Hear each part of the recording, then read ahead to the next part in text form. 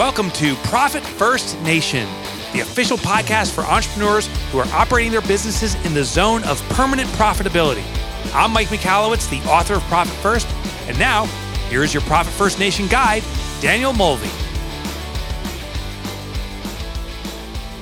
Welcome to Profit First Nation, the podcast for the top 17% of entrepreneurs with cash in the bank to correlate to their profitability. Profit First Nation is the podcast for intelligent entrepreneurs who have taken ownership of their financials and leveraged Profit First as a cash management system to make their businesses permanently profitable. I am Danielle Mulvey, an expert at guiding entrepreneurs on owning their financials in as little as 11 minutes per day and doing Profit First right. If you are a fan of Profit First and its author, Mike Michalowicz, you have found your tribe. We are a nation of successful entrepreneurs driven to be permanently profitable with a grit and a growth mindset that lets no obstacle stand in our way in pursuit of the 3 Ps: passion, profit, and play.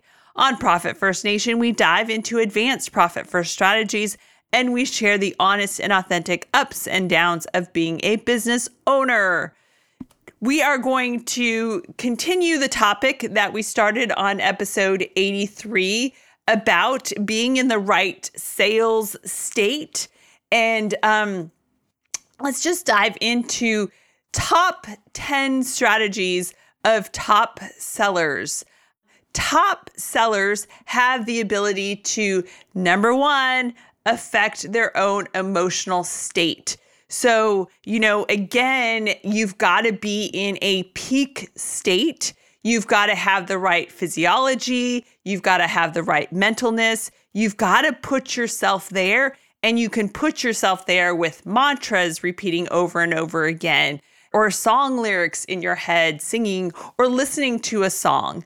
But you are the one in control of your emotional state. And when you're at a peak state, that's attractive. People want to be around people who are in a power-oriented, peak, top-performing, elite state. And so, you've got to be there. And if you get there, then that will attract other people. And then you can bring them up to your state as well with that positivity. I mean, I think we've all experienced salespeople who are like, just Debbie Downers. And, it doesn't make you want to buy. It doesn't want to get you into that right state. So, it's leading that energy, concentrating your power that you have by getting yourself into that top peak emotional state. And then number 2, you want to manage the customer state. So if the customer is not at the same peak state level, then it's your job to get and manage that customer state and try to bring them up to that point where you guys are operating at a both high level, great, positive state. Number 3, you need to prepare yourself physically and emotionally for being a top seller. So, again, this goes back to having the numbers mapped out and knowing what you need to do and what you have to be in terms of physically and emotionally getting at the sales objectives. Number 4, you need to prospect effectively and enjoy the process. You need to have fun out of making connections. You need to get, kind of like a high when you make a new connection and prospect effectively. You've got to look for the positive in things and you've got to keep going and enjoy the process, relish it. But when you set appropriate expectations, it's fine. Everything is a numbers game.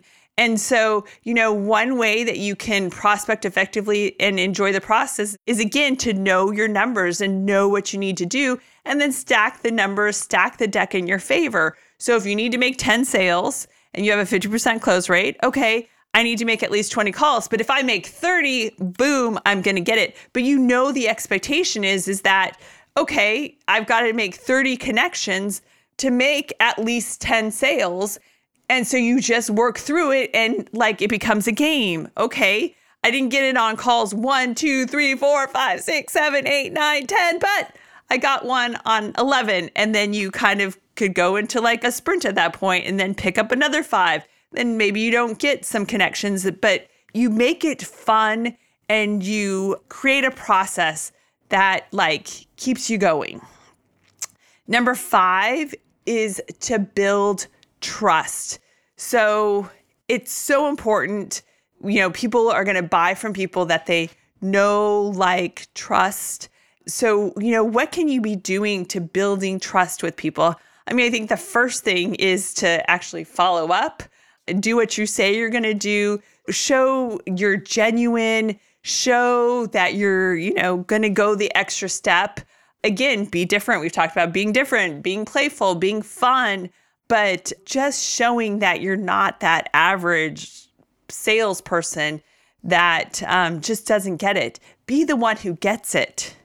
Number 6, you want to create and sustain interest. So, how can you keep people engaged, sharing information about the client's industry and really like giving them more information, sharing articles, sharing statistics, sharing tidbits, even sharing like, cool quotes and such will keep people engaged. And again, like, is it something that's also putting them in a better state?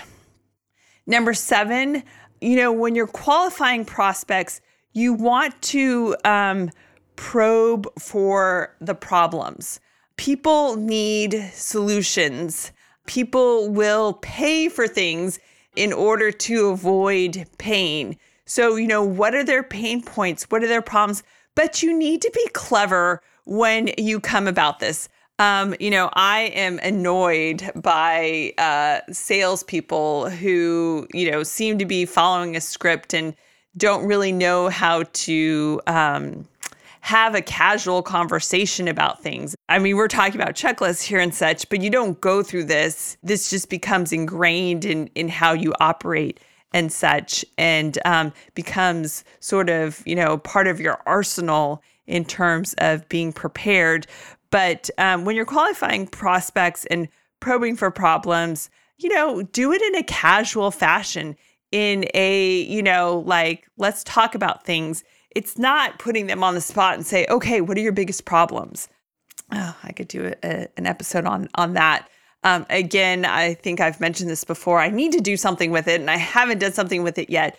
But I have been the proud owner of salespeoplesock.com for several years, and I need to do something with it. So if anyone has any ideas, I'd love to hear about that, because we don't need sucky salespeople in this world wasting our time. But anyways, let's get back to the list. So then number 8 strategy in terms of being a top seller is to justify the buying. So justify the buying, what are the results? What is the pleasure that they're going to get out of this? What's going to happen? You want to produce results quickly. So justifying the buying is in, talking about moving from the pain to the result and how that will make the pain go away. Number 9, you want to close the sale and obtain the commitment. You've got to just be plain up front and ask for the sale, close the sale, and get that commitment from them.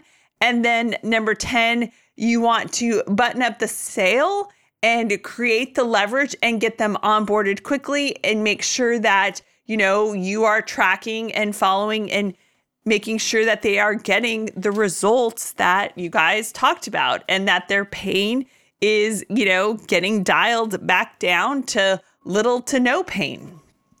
Now, let's think about this also from the customer side. When it comes to a customer making a buying decision, they'll often ask themselves 5 questions. And those 5 questions are, number 1, does the salesperson have my best interests in mind?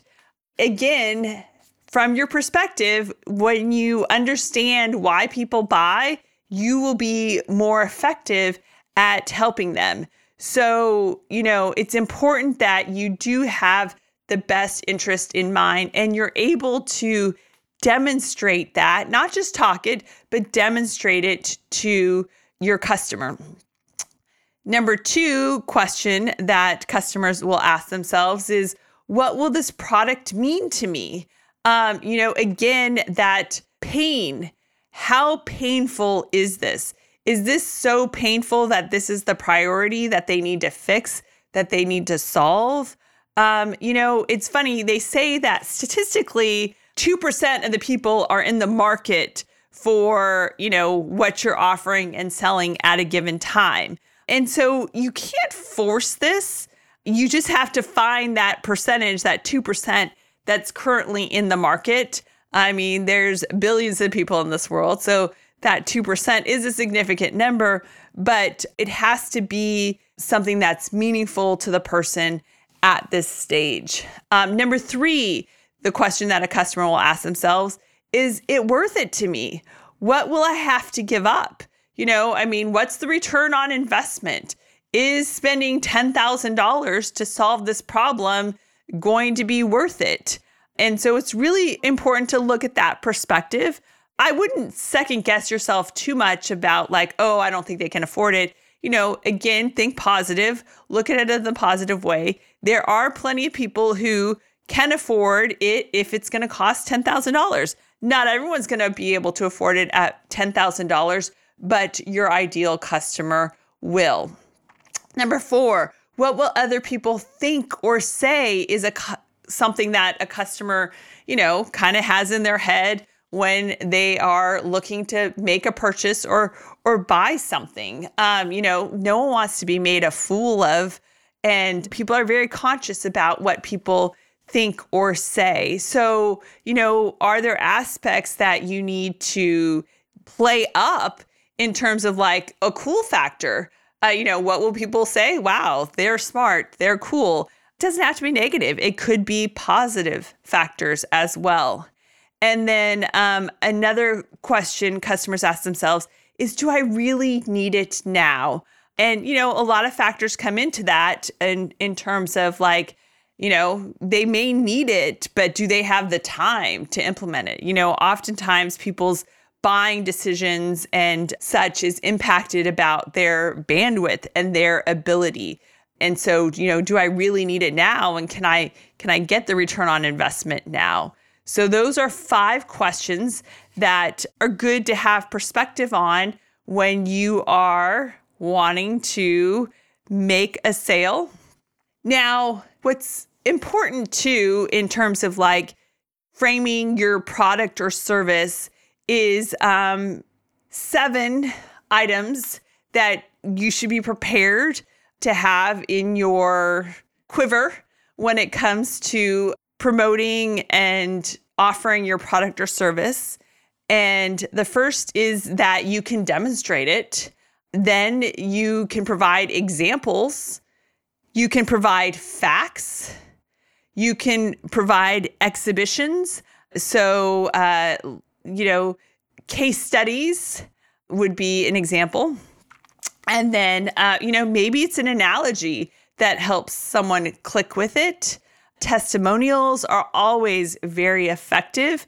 And a testimonial is different than a case study. So these combination of things really will hit what they need. It's not one thing, it's the sum of all things. And, for some people, it will be statistics that, help them make the decision. So the different angles that you should be covering is, number 1, demonstrating. Number 2, providing examples. Number 3, facts. Number 4, exhibition, case studies. Number 5, analogies. Number 6, testimonials. And number 7, statistics. And, this type of evidence, of these 7 types of evidentiary pieces of information and such, will help defeat anyone's disbelief that you don't have the product or service that will solve their pain points. So again, demonstrate examples, facts, exhibition or case studies, analogy, testimonials, and statistics are all your friend to have in your quiver. Now, to get people's attract them, keep their interest, there are some quick little ideas I'd like to share with you on creating like nuggets or units of interest. Number one, make a big fat claim. Go out there, be bold, be different, and make a big fat claim about your product or service.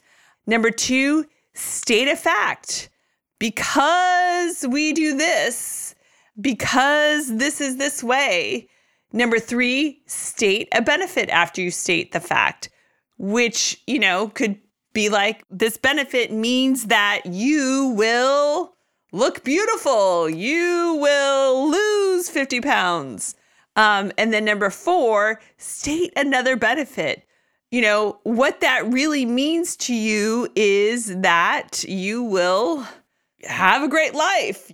So big fat claim, state a fact, state a benefit, state another benefit. And then number five, provide evidence. And the reason that this, that, the other is because such and such. So evidence could be a case study, statistics, testimonials. And then number six, get permission to probe.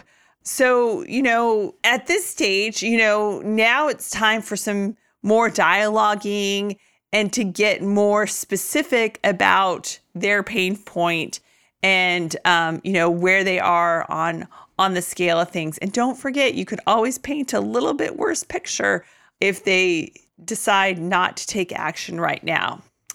And then, it's important, and I think we've talked about this a little bit as well, but until you know the objection, you can't make the sale. So again, really know what their potential objections are and be prepared for those objections.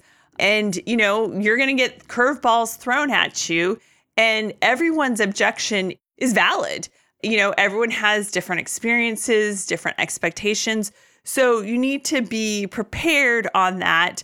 And again, just think about it, that only 2% of the total market is in the market for your product or service at the time. So you don't want to force it. People who may not be in the market for it right now will buy from you 6, 12, 2 years from now. So you want to have a good positive interaction, and you're making an investment in them that I'm sure will return and pay off, and they will become a customer when you keep them engaged. And it just, the problem that you solve becomes their biggest issue when the timing is right. I hope you've enjoyed these last 2 episodes. They've been fun and a lot to think about. And again, I challenge you to set aside an hour or 2 hours to really probe these lists that we've talked about, these different ideas, and start just write. Get it out of your head so that you can really start to refine your message, get better prepared, and really just kick ass when it comes to sales. If you would like to download our resources, of course, we have a visual recap for every episode. You can go to ProfitFirstNation.com and click on resources. You can also opt in to have our weekly visual recap emailed and or texted to you. So check that out. And then if you are wanting to work with a certified Profit First professional, accountant, bookkeeper, or coach, then also go to ProfitFirstNation.com and click on Contact to connect with one of my certified Profit First professional peeps. Cheers to another profitable day, my entrepreneurial friends. Profit First Nation website, related podcasts, and resources are provided for general information purposes only and do not constitute accounting, legal, tax, or other professional advice. Visitors should not act upon the content or information found here without first seeking appropriate advice from an accountant, financial planner, lawyer, or other professional.